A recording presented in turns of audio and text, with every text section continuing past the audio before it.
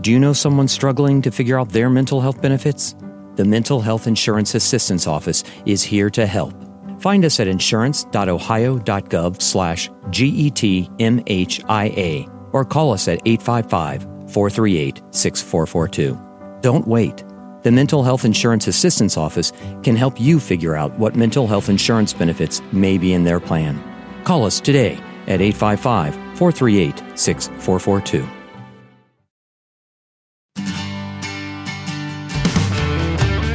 We're getting together to talk about all the things we used to do. The laughs, the passions, the little Sebastians, the pits we fell into. And we're putting it all in a podcast. Then we'll send it up into the sky. We're calling it Parks and Recollection. Come on, little podcast, spread your wings and fly. Welcome, everybody, to Parks and Recollection with me, Rob Lowe, and Alan Yang. This is amazing. We're season 3. Season 3. We made it. They said it couldn't be done.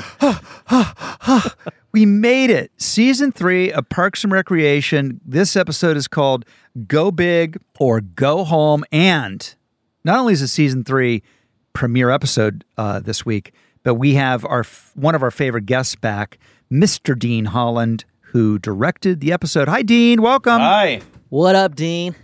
Thanks for having me back. Of course. Are you responsible in any way for the horrific previously on Parks and Recreation that begins this episode? I love welcoming the guests with that. I love welcoming it, man.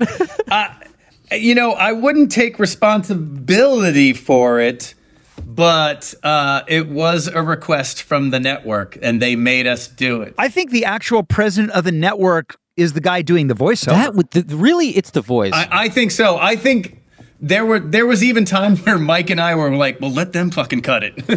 Yeah. We didn't want to do it at all. We really didn't. But if you remember, we were supposed to be on in the fall, and then they pushed us for that amazing show that replaced us, outsourced. That's right. Yes. Right? Yes. I have another pod about outsourcing recollections. I'm taping this after this. It's got huge ratings. It's much bigger than this pod. So apologies to the fans of that show. Yeah, we're really sorry about that. Maybe I shouldn't have said that. But so then we got pushed to, I guess, maybe January or something like that. That's right.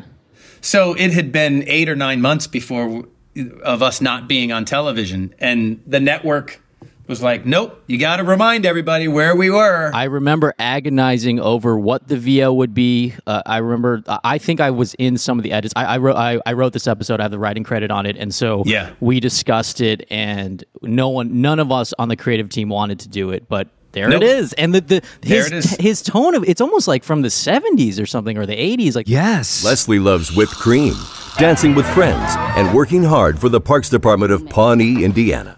I think, to be honest with you, we had so many people read, and the problem is it just didn't work, period. Yes. So we were never going to find a voice that told the story well, because we shouldn't be doing it in the first place. Well, you know what? It's a great episode, in my opinion. I really like it. You did a great job. It first aired January. VO aside, January 20th, 2011 is when it aired. That's when season 3 premiered. Written by Alan Yang, directed by Dean Holland. All right, let's do some notes, some fun facts about the episode. You ready? All right. The first Nopes note, this episode is the very first in Parks and Rec history to feature number 1, Adam Scott. Number 2, Rob Lowe. Number 3, Jim O'Heir. Number 4, Retta as regular cast members instead of guest stars. So what does that mean? You see them listed on screen as regulars. You see their names in the credits. It's an upgrade. So those 4 very funny, very beautiful, very handsome people all got added to the show.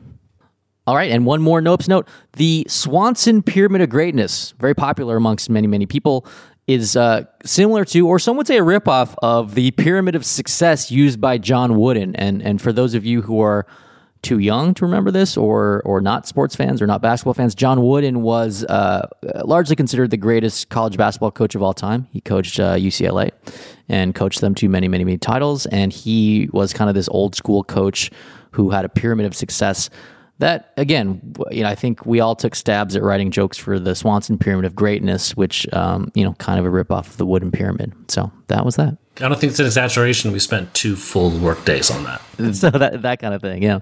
And here's the synopsis for my Synopsis sisters and brothers. After 3 months of closure, due to the Pawnee budget crisis and government shutdown, the Parks Department has since been reopened, although on a shoestring budget. Meanwhile, the always optimistic Chris, played by Rob Lowe, continues trying to convince Anne to go on a date with him. Anne finds him too intense, but Leslie convinces her to accept a date and try to persuade Chris to increase the park's budget. Ben restarts the Youth Basketball League with only 2 teams. They are coached by Ron, who's extremely strict with his players, and Andy, who is very laid back. Tom, who referees the game, becomes jealous when his ex-wife Wendy arrives to support Ron. Anne finds she actually enjoys her date with Chris, especially learning about why he feels fortunate to be alive every day. Leslie crashes the date to help Anne persuade Chris to increase the park's budget, but to her surprise, Ben also arrives, having predicted Leslie's plan. Leslie excitedly declares mission accomplished after Chris talks about increasing the park's budget, accidentally giving away her scheme and prompting Chris to leave. Anne apologizes to Chris later and asks for another date, to which he happily agrees. Since his kiss with Anne, Andy's been trying to get back in touch with April to no avail and is happy to see April in the Parks Department, but an unimpressed April explains she's been in Venezuela where she met her new boyfriend. A discouraged Andy seeks advice from Leslie, who encourages him not to give up and to, quote, go big or go home. It's the title of the episode. Inspired by her own advice, Leslie proposes restoring the Parks Department with a grand harvest festival. Impressed by the team's enthusiasm, Chris and Ben agree to the idea. A lot going on in this episode. It's a season premiere. Season premiere is always tough because there's so much to kind of recap. Even without a VO, they're tough. But with the VO, this was a big one. I remember brainstorming this one.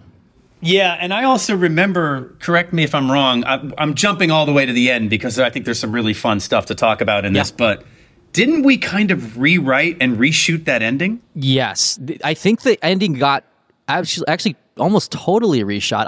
It's basically just one scene, but something about it was like it was getting the energy up. I love when they cut to Chris and he's crying. I love when she puts on the music, the Chicago Bulls music, and we wanted some epic feel to the end, right? I think that was because we were launching. So ultimately, a little bit of backstory. Look, we had to come back from the government shutdown storyline. And so it was kind of hotly debated in the writer's room about what to do to solve that and to incorporate Chris and Ben into the show.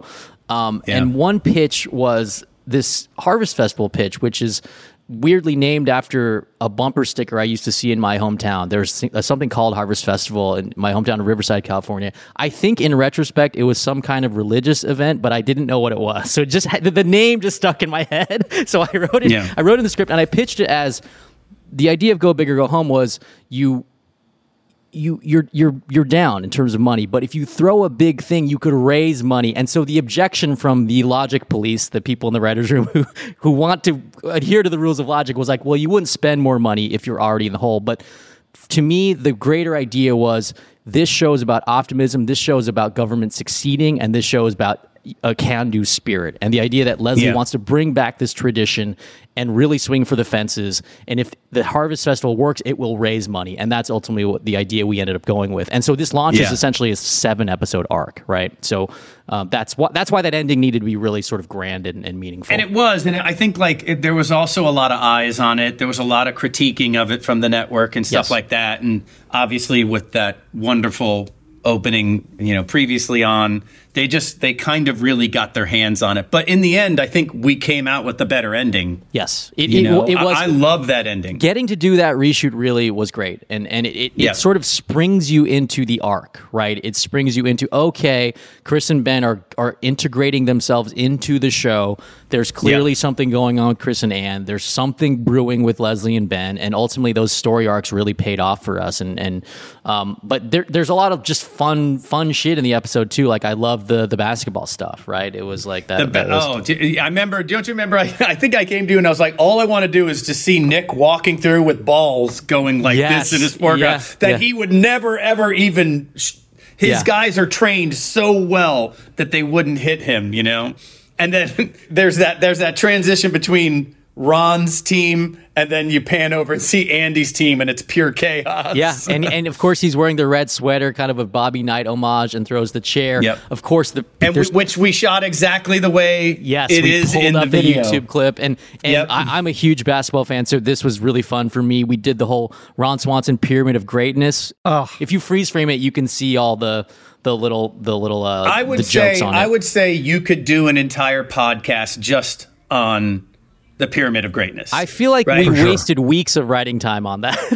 Don't you? It kept getting better and better. Don't you remember? I remember the last stint of like working on the Pyramid of Greatness. I think you, Mike, me, Morgan, and maybe someone else was in Mike's office, and we added like 3 more lines to it. The pyramid just kept getting bigger and bigger and bigger. I noticed one, like I remember, I think I pitched this one. I hesitate to even say, but he's like, you know, you basically you never eat fish. Fish meat is basically a vegetable. There's one I love which says in the background, you can't even see it. It says, you know, usually it's like honor, strength, courage, all this stuff. One of the boxes just says old wooden sailing ships. They're beautiful. It's like that's on the pyramid. It's like that doesn't have much to do with basketball, but yeah, I love that shit. I think that's probably one of the most downloaded things from our show. I mean, that's incredibly popular. Yes, and this whole for good reason. This whole episode is so fast paced and it feels like, I know we shot season 3 very soon after season 2, but it felt like even having watched the season 2 episodes, the show just is more confident. It was so fast I could barely type my notes. You know, it was really just like energetic and fun, and we get to see, we were hitting our stride. I think so. We were hitting our stride. This is one of maybe my favorite season. And how about the depth that Chris Traeger, when he's kind of explaining his positivity. I wasn't ready for that in this episode. Like it was awesome, meaningful, right? What was it like shooting that, Rob? And that was one of the reasons I love playing Chris, was that every once in a while, you know, there was a reveal to him that he was more than the optimistic machine, and that was a, you know, to be able to do something that has that kind of tone and, as you say, depth to it within the context of the kind of show that we're doing, you don't get to do on a lot of comedies. And I was really happy to be able to do that. It's a very sweet scene. Yeah, you know what I think you did so well in that, Rob, was right. So you have Chris Traeger, who's up here all the time, right? So if you're up here with positivity and upbeat attitude, you didn't have to go so low, because just bringing it down to almost like a normal level made it seem like Chris Traeger was really going deep. You know, it was because you like, I think a lot of people would have taken it like darker and deeper, or not darker, maybe more sad and emotional.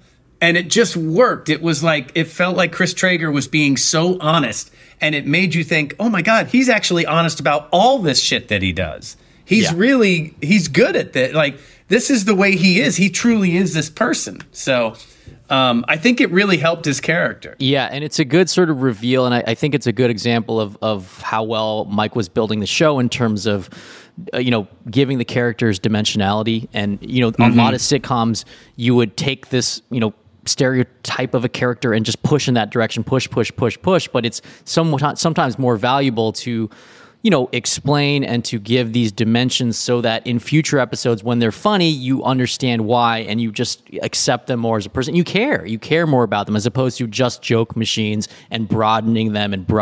Like, why don't you try deepening them a little bit? So, you know, a little bit of that goes a long way, but I think it's like, oh, I buy this, and I buy why Anne would continue to like him and try to date him, right? So I thought that was a good explanation. By the way, it's the 3rd episode that Rob's in, right? Technically? Yes. And we're already... And Ann Perkins is impersonating. That's right. We're already like he has Perkins. One catchphrase after 3 episodes. That's got to be a record. But I know. How did that? I know. I'm actually serious. How did that happen? I don't really remember. I think what happened was I told Mike in the first meeting. I started talking about Tom Cruise, and there was a minute where there was a little bit. Tom Cruise was in the mix of Chris's intensity, and we even did the thing of where Chris ordered a water, and then the pointing came, I think, out of that because he was pointing at the waitress, and then the next thing you know, it became the pointing when I met them. But now in this episode, what I like is I do at the end of it, I do when I realized that Ann Perkins really didn't want to go on a date with me because she was only doing it to try to get money out of me for the Parks Department. And there's no Traeger that was more fun to play than Disillusioned Traeger. And his disillusioned Ann Perkins like made me laugh. And what I realized is like sometimes 2 words as an actor, if you can get mileage out of 2 words and make them mean a billion different things, that's really fun. On The West Wing, for me, it was "Thank you, Mr. President." I could make "Thank you, Mr. President" mean 5,000 different things. And in Parks and Recreation, it was Ann Perkins. Yeah. It really did. It did. It's really like already, it's your 3rd appearance in the show, and it's already, yeah, I see that. I get it. Like, I get this guy. He's already doing it. And I have to also say kudos to, Alan, you and Mike and all the writers, because this like misunderstanding with Chris Traeger and Ann Perkins, like many shows would make that continue on, but yet we just go to the next day. Ann Perkins shows up and she's like, "Leslie's my best friend. I would do anything for her, so I did it. But I really like you, and I want to date you again." And it was Ann Perkins, right? Yeah. And it was like, it was over. Yeah. It was over. It was like, don't carry that crap on. Let's not drag this out. Exactly. And it was such a smart way to do it. And you liked those characters for it. You like them. You go, oh yeah. Like, you know what I mean? Like you go, it made sense. Yeah, you loved Ann for coming in and immediately owning it, and you loved there wasn't a reaction shot of me considering it or any of that bullshit. I was just like, Ann Perkins, and off we went. Yeah, no bullshit. 21:30. We didn't have time for the reaction shot. I got cut. It's in the editor's assembly. Yep.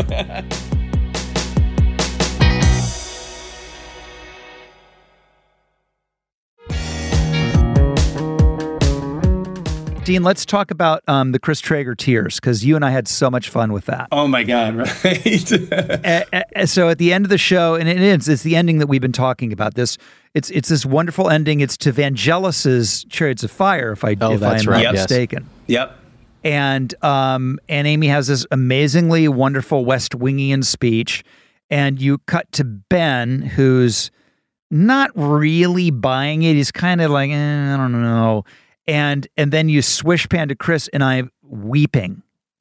And it made me laugh out loud watching it again. And I just remember, Dean, you and I having so many conversations, because I think in the script it said, Ben doesn't, it literally said, Alan, you wrote it, I think it said, Ben is nonplussed, Chris is misty-eyed. Yeah. But there was never, it wasn't like tears streamed down Traeger's face. And that's what we wanted. We're like, we started talking about what level of tears and everything like that. And I think both you and I agreed right away that you should just be bawling. and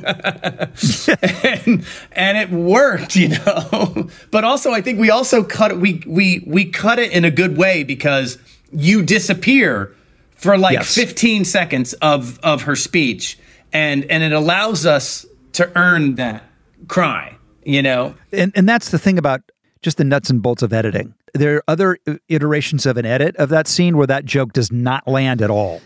Yeah, there's that's the mystery of editing sometimes, and Dean knows this better than anyone. It's like sometimes you think it's like 10 seconds is too short, 20 seconds is too long. You come for some reason when you watch it, that length of time, for some reason the alchemy works, and you're laughing. And I don't know, I definitely laughed when seeing it this time. Yeah, it's always all about feel, right? Like that's why you put it out there, you cut it, and then watch it, and does it feel right? If it doesn't feel right, you try another way, and you just keep going until you watch it and go, there it is. Now it feels right. It's trial and error. One thing I always realize that this was only my 3rd episode.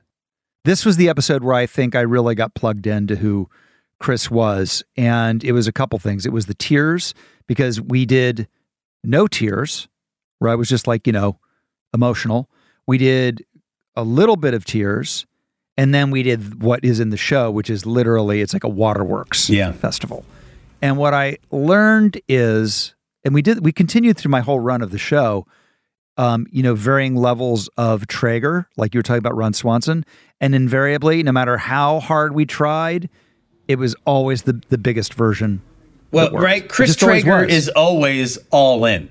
Yeah. Right. Whatever his emotion is, he gives it 100%, And I think, look at even just your first talking head in Master Plan is that, scientists say that, a human being will live to 150 years. And I believe I am that human being. I believe I am that human being. I believe I am, and written by Alan Yan. The other thing is, I remember in the scene in this where we go to the bar, Chris doesn't know it's a gay bar. Right, Dean, you're laughing. I'm already laughing. and I'm dead. I go, this is outstanding. Yeah. And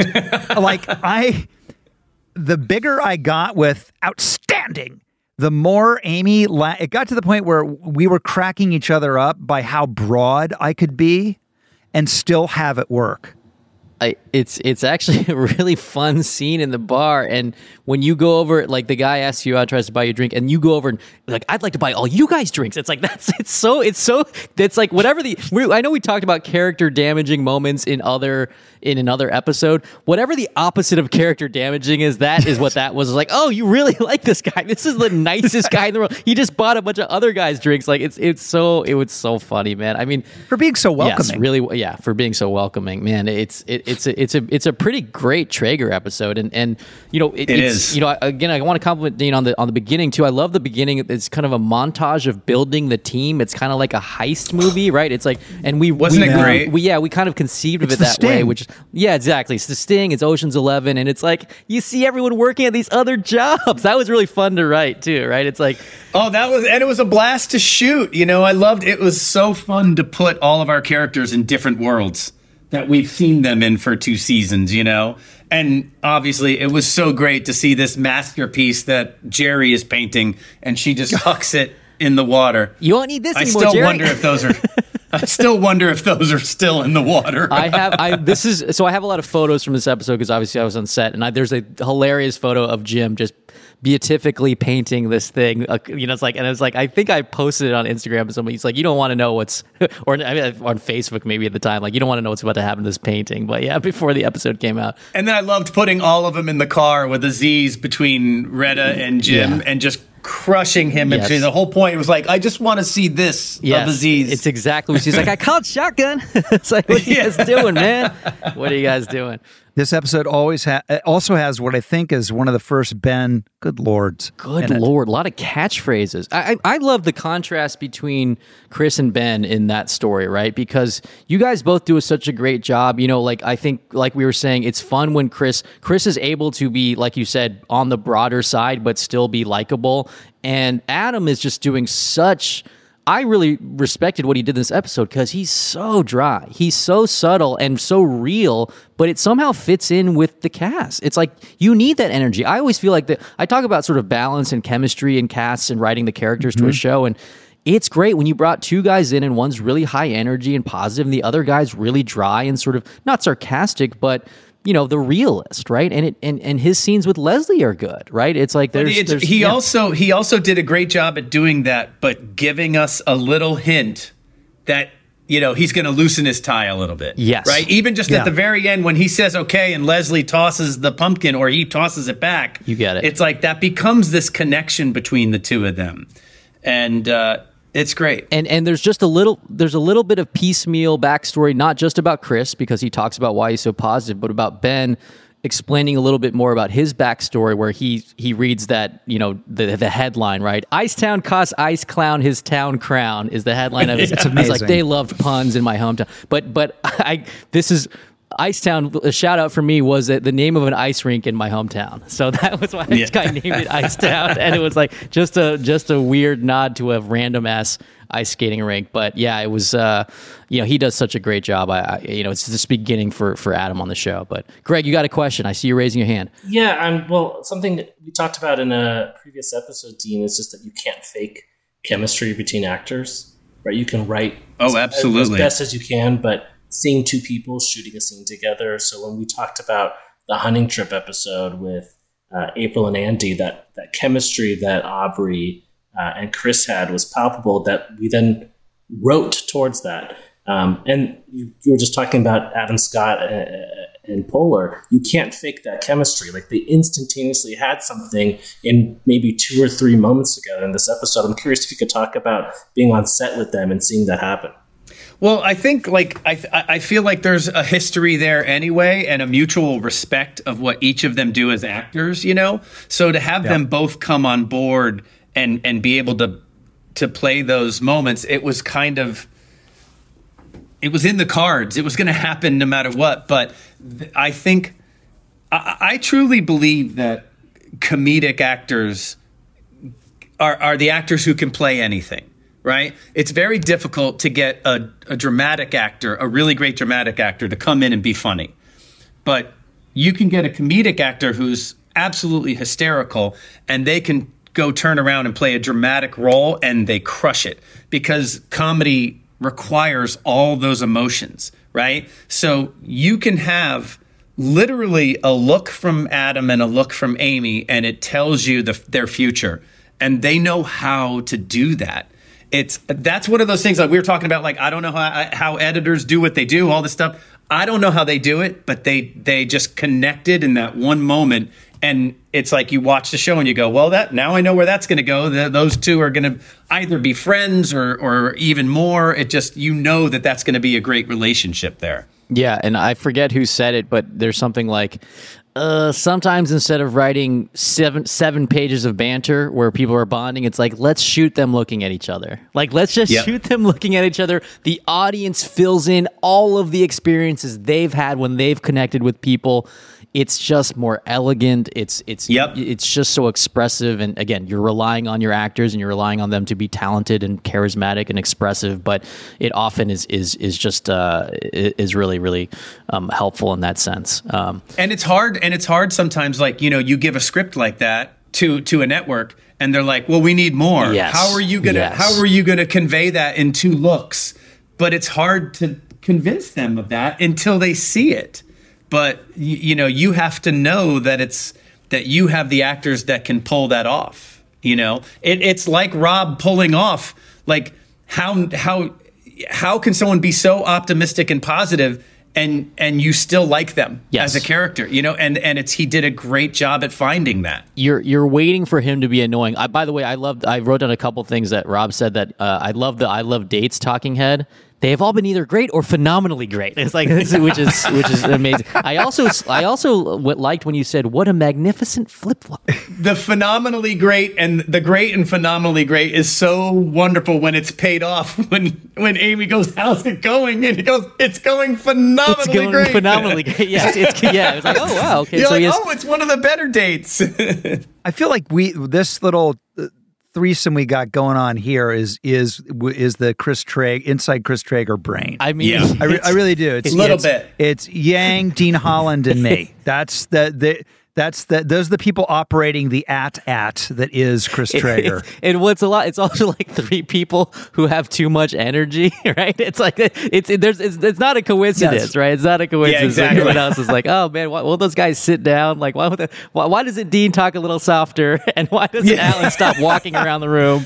And why is it? I hate myself. If I were anyone else, I would never be my friend. I'm way too much energy, loud talker. I am a horrible person. Yeah, and you kept long hours too in the poster part, right? I feel like you were always there. I was there 16 hours a day every single day. So just to tell you guys a little bit about the layout of the Parks and Rec sort of HQ, where we were sort of writing and editing the show. One wing, it's all the same floor. What was it? The 3rd floor or the 4th floor? Do you remember, Gene? The whole 3rd floor. Okay, yeah. It was the 3rd floor. So we're on the Radford lot, CBS Radford lot in Studio City. Beautiful Studio City.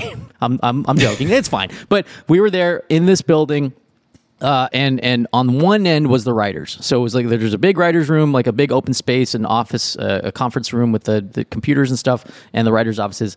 And then you'd go down the hallway, and in the middle was the kind of bathroom area, and then on the other end was post. So that was where Dean was the king, and all the editors, assistant editors, all the edit bays, and Mike would go production back and forth. too. Morgan was there. Yes. It was like production and post. Yeah. So production. So our line producer, our accountants were in there, right, too. So that was the kind of layout of it. And so occasionally, as a writer, you'd be able to go in and look at your episode and work with Dean and the editors, and then work on a cut with them, and that was fun because it was all centralized, right? It was all centralized, and that allowed Mike to go back and forth and edit as well as write. So I would always come barge into the editing room. You'd come hang out for a while, yeah. I love, because I love editing is my favorite part of the process by far. I love it. I could be in an editing room all day long. I like it too. It's the best. Yeah. By the way, like I probably cut this episode, but it definitely started in the beginning of season 3, where I started directing too much that I couldn't edit anymore. And I remember there was a sign on my door that said, Dean Holland is not editing dailies because I was always doing everything but editing, and I was always behind on my episodes. Yeah. Because I was scouting, I was directing, I was scouting with other directors. Because I prepped with every single director. And so that's why, come 8 o'clock at night, that's when I'd go, all right, now I need to start editing. And it just it started to be too much. And so that we had to hire another editor to replace me. Yes, that makes sense. And that's the reason I brought up him being there late, is because when the writers were there late, I felt like sometimes I'd walk down to the other end and Dean would be there and we'd chat or whatever, or we'd play video games and waste our time, right? There was a little bit of that. I'm not going to lie. But yeah, that certainly was a big part of the show in terms of, that whole brain trust on the post department end. Yeah, Call of Duty. Greg Levine says Call of Duty. Yeah, it was a Call of Duty happening. Mike would come down. I think Mike, when he needed a break from the writer's room, he'd come down to the edit room and he'd be like, come on, Dean, let's edit. And both Mike and I would sit on the couch and the desk, and the editor would edit, and we would accomplish one good thing, and Mike would be like, well, that's a good edit, right? We should probably play Call of Duty now. And while we were editing, do you remember the noise if you took your mouse and scrolled it over the things that would go yeah. And he would just do that all the time when we were editing, and we're like, so do you want to play, Mike? Yeah. And the production team hated us because we screamed and Very yelled. Annoying. Oh, it was so bad. Now we were so annoying. Now I feel bad. I know. These idiots playing. Well, come on, man, we want to go home. It's like, we got the show done. Then we would have this bullpen out in that area with all the offices around it, and Mike and I and more, we would just throw a football over everyone's we did heads. Oh man, there was a lot of that. Oh, we were too, so bad. Of just it was just like when you're kind of grinding like that and trying to finish the show, it's like anything to keep you sane. You gotta have these breaks. Anything to keep you sane. And then Rob would come up and be like, I just got off a boat in Sardinia, and I was like on vacation. And just being like, yeah, okay, you got a good life, man. You got a good life. I remember those visits. I like that life. Yeah, I remember those visits. Oh, Dean, I wanted to ask you one thing, if you remember this about the episode, because to me it shows the fallibility of your sensibility on the day. Look, ultimately all you have to do is trust your instincts, right? That's all you have. So in the tag, do you remember shooting this tag where Pratt has he's combed his hair and he comes in and he's going in to talk to Aubrey and her boyfriend? I remember on the day, I don't remember exactly what you and I wanted him to do, but we wanted Pratt to do something. I don't even remember what it was, but we kind of kept giving him the note of some kind, and then I don't know if you remember. And he wouldn't do it, right? Well, he was doing something similar. We're like, I don't know. We didn't quite get there, and we're like, well, I guess we're just going to see what happens. And then we got in the edit, and it was perfectly fine. Do you remember this? Yeah. Am I hallucinating that? No. You're 100% right, and it's hard. I can't remember. I think what we were looking for is that Pratt might have been coming in doing kind of a bit, right? And maybe we were saying this is the one time where we're going to see Andy Dwyer as real as possible, right? And even the combing of the hair might have been too much for us. We're like, you're doing a bit, but he was right. He was right, because I remember he was right. I remember sitting with you in the edit, and I'll never forget this, because as I went on to direct episodes of my own and then work on other shows and stuff, you know, you and I were convinced we saw it one way. And sometimes, I'm not saying all the time, but sometimes the actor is trusting their own instinct of the scene. And I'll never forget that because I sat there in the edit with you and we watched it and I was like, it works. And he was probably right. I'm not saying we were necessarily wrong because we didn't see necessarily our quote unquote version, but whatever Pratt believed, and he wasn't being mean about it or anything. He didn't say, no, I won't do it. It never quite was exactly what we pictured, but whatever he did worked. Like it worked. It's a small scene, but it's important. And like, I'll never forget that. So that was very seminal for me. And I remember you being there too. I remember sitting on that stage with you. Yep. It was a, you know, cause you carry that weight when we're doing it. You know what I mean? You're sitting there going, oh my God, it's not going to work. It's not going to work. But that's also part of the reason in comedy, maybe in everything, I don't know. But in comedy, it's like you just want tons of options. Yes. So that when you're in the edit room, I know I've got Pratt doing it 3 different ways. So let's see which way works. But it clearly was great. I'm glad he combed his hair. Yes. It was like, gives it some flavor. It was Andy Dwyer's really small way of showing that he cares about April. And I think what his reason was, I'm probably making this all up, but was that he was staying true to Andy Dwyer. Yep. Right? He was I'm going to remain Andy Dwyer, and Andy Dwyer's way of doing this is I kind of don't behave any different. I just comb my hair. I don't disagree. I mean? I don't disagree. Because Andy Dwyer is kind of an 11-year-old kid. Yeah. And so the 11-year-old kid says, oh, if I want to look presentable, I just comb my hair and now I'm presentable.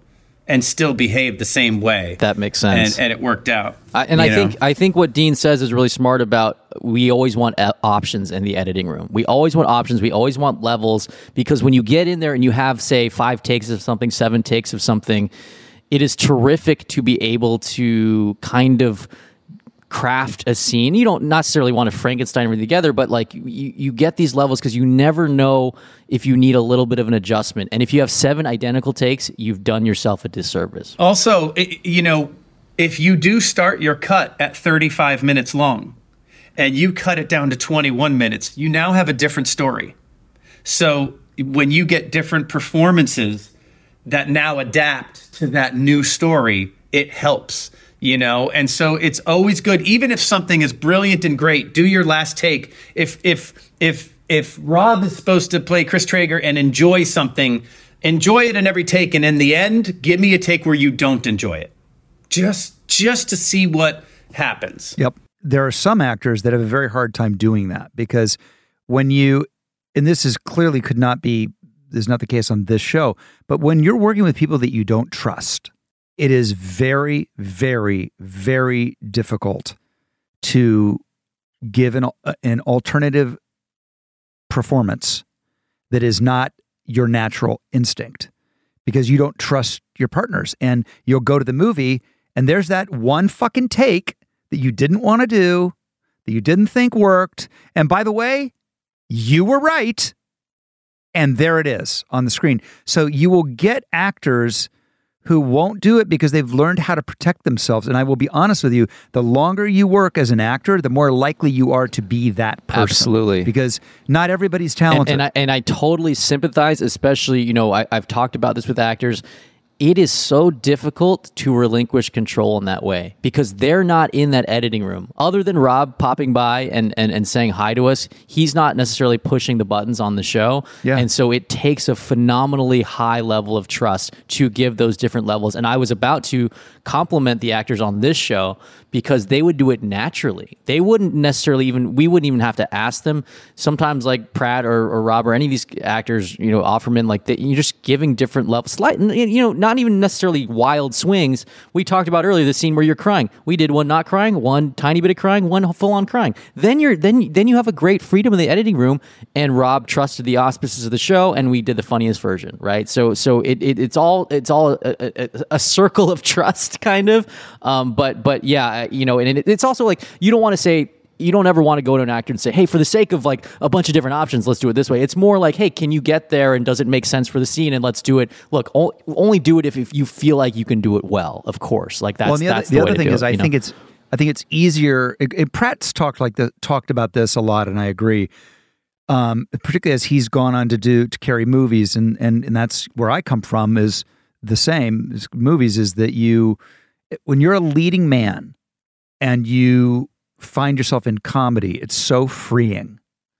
And because there's no vanity. In fact, the less vain you are, the funnier it is.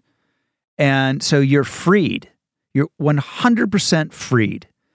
And when you're freed on that level, you're also freed to do 1,000 iterations of a moment, because it's not a drama. It's not all hanging on you. You're not the leading man of it all. And that's what I, at the end of the day, found so unbelievably refreshing and fun about my time on Parks. Was I just was nothing but it was just fun. And it's also our job, as a director or writer or showrunner, to almost instantly try to get the actors to trust us, right? Yep. That is one of the many jobs that we have. We have to get you to trust us and see what we do and what we can accomplish to give you that comfort to perform. Yeah. And I think on that tip about being comfortable performing, Greg, you had a point you wanted to make. I always said there are two great reasons to visit the Parks and Rec set, and I think people would be interested. My own personal one was I liked going to Crafty.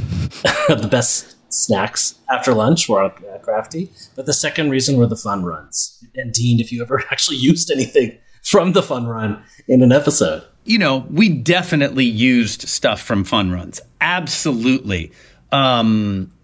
Not always, but we definitely used them. I mean, it'd be the kind of thing where it's a scene where I'm in the whole scene. But in the fun run, maybe I decide to leave the scene. Literally just leave.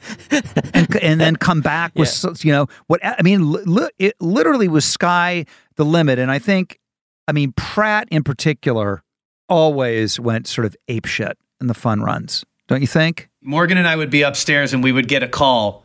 And it would be Pratt's trying to jump over something. And we'd have to run downstairs because we're like, Pratt, you have to stop doing stunts. There is no stunt person here. You can't be on rollerblades and jump over the counter. Right. You're going to get hurt. And there was no stopping him. He would do anything. Yeah. Dean, do you remember the time you asked me to jump up? Well, I think I might have suggested it. It was we were doing this like Chris Traeger athletic stuff in the office. And I was like, I had been training where I was doing a lot of standing box jumps at the time. And somehow I thought I could jump from a standing position up onto the top of my desk. Do you remember this? Which would have been fun and funny. Well, I ate shit.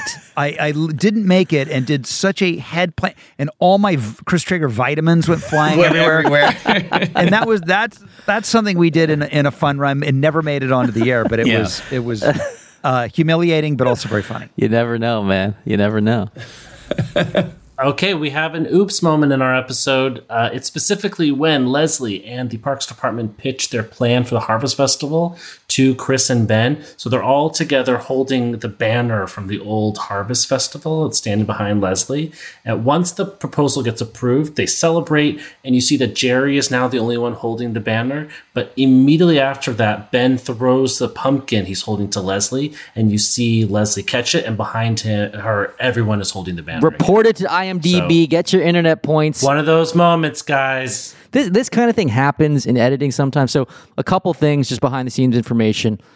The person whose job it is to identify this kind of stuff is the script supervisor, who's in charge of continuity. And so that's a person who sits watching the monitors with you and says, oh my God, Leslie used her left hand to drink that coffee, and this time she's using her right hand. And that shit won't cut together because it'll jump from hand to hand, and you will notice generally. So we loved our script supervisor in Parks and Rec. Her name is Valeria Collins. She has an insane resume. She's done the Fast and Furious movies. She's done a bunch of Paul Thomas Anderson movies. She did Punch Drunk Love, I believe. Anyway, fascinating person to talk to. I always try to hire her on every show. Love Valeria. So that's one way it can fuck up if there's actual, but in this case, I believe it's more of an idea of we stitch together takes from different takes, and in the edit, when you're editing the show, so in this case, it might be that it was out of order or something like that, so we're jumping back and forth in time, but you sometimes come up against a dilemma in the editing room where you have something you really want to get across, you have a joke you really want to use, you have a story point you really want to hit in a certain order. But if you do that, there will be a continuity error. And so as the director or showrunner or boss or whatever, you often have to make the decision. And in this case, clearly Mike decided it was worth it because he knows that the banner's in the wrong place when we go back to Ben throwing the pumpkin. But, you take the hit. And then 10 years later, Greg points out that you made a mistake. You're welcome. And guys, this is a big episode, and I know we've recently been picking our MVP, Most Valuable Pawnean, and I think we can all agree that our MVP for this episode is none other than Ron Swanson and his Pyramid of Greatness. Yes. Anytime you can produce a prop that gets sold in the NBC Universal store, I'm serious, you can go buy it right now. You have to do that. I'll just always remember him in his red sweater, being on set with him and Pratt doing those basketball scenes, and in my office to this day, I still have a framed photo of Nick in his sweater with all those little kids, and it sits behind me in my office. So, Pyramid of Greatness, Ron Swanson, congratulations. Buy it now in the NBC Universal store.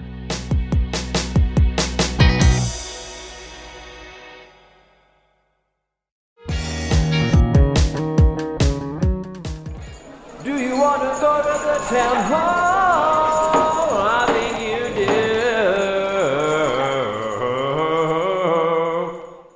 do. What do you say we take a trip to the town hall? What do you think, Rob?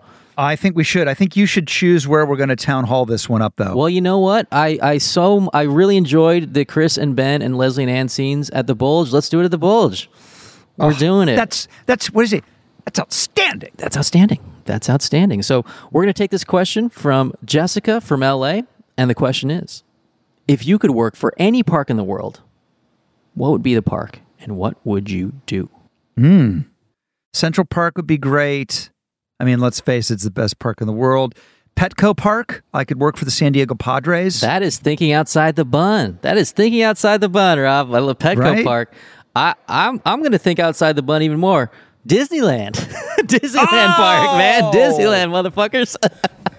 God, you win. I would work at like the Star Wars ride or something like that. Seems pretty fun. Like I had my brother-in-law worked at Magic Mountain. He was a churro boy. So that was one. How about you, Very Dean? popular. Yeah, exactly. What about you? I don't know. I recently went to Zion and it was pretty great. I would go to Zion. That's pretty nice, man. You're an outdoorsy kind of guy, right, Dean? Do you do I like that stuff. I like hikes and stuff. I mean, I'm basically Mr. Glass. Everything breaks on me, but I still like that's it. Right. I walked the Narrows, which the whole thing is in water on rocks. And so I had 2 hiking sticks and both braces on my ankles, and it was brutal. Meanwhile, I'm over at Disneyland having a ball, not getting injured. But yeah, enjoy.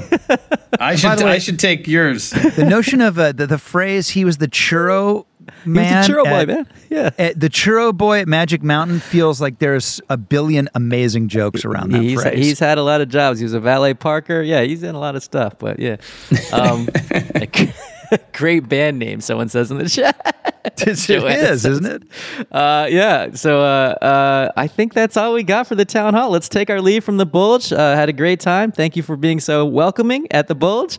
I think we're wrapping it up. Yeah. You know what? Remember behind the scenes, we had a little happy birthday to me at the Bulge. Do you remember that? Oh, Dean's least favorite thing, right? You hate your birthday, so we did a birthday song, right? I hate my birthday. I hate any attention on me, and you guys got 150 extras to sing happy birthday to me. At the Bulge. Or we got really, video. It was Morgan, but we got video. of it. We got video of Dean celebrating his birthday at the Bulge like he always dreamed.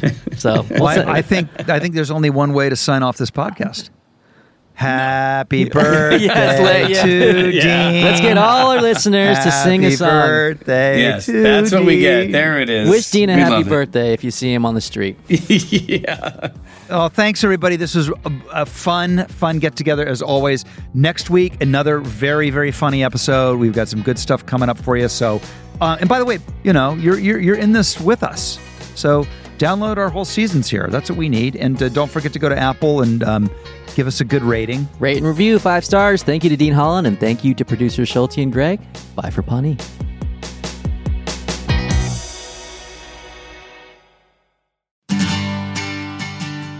Parks and Recollection is produced by Greg Levine and me, Rob Schulte. Our coordinating producer is Lisa Berm. The podcast is executive produced by Alan Yang for Alan Yang Productions, Rob Lowe for Low Profile, Jeff Ross, Adam Sachs, and Joanna Solitaroff at Team Coco, and Colin Anderson at Stitcher. Gina Batista, Paula Davis, and Britt Kahn are our talent bookers. The theme song is by Mouse Rat, aka Mark Rivers, with additional tracks composed by John Danik. Thanks for listening, and we'll see you next time on Parks and Recollection.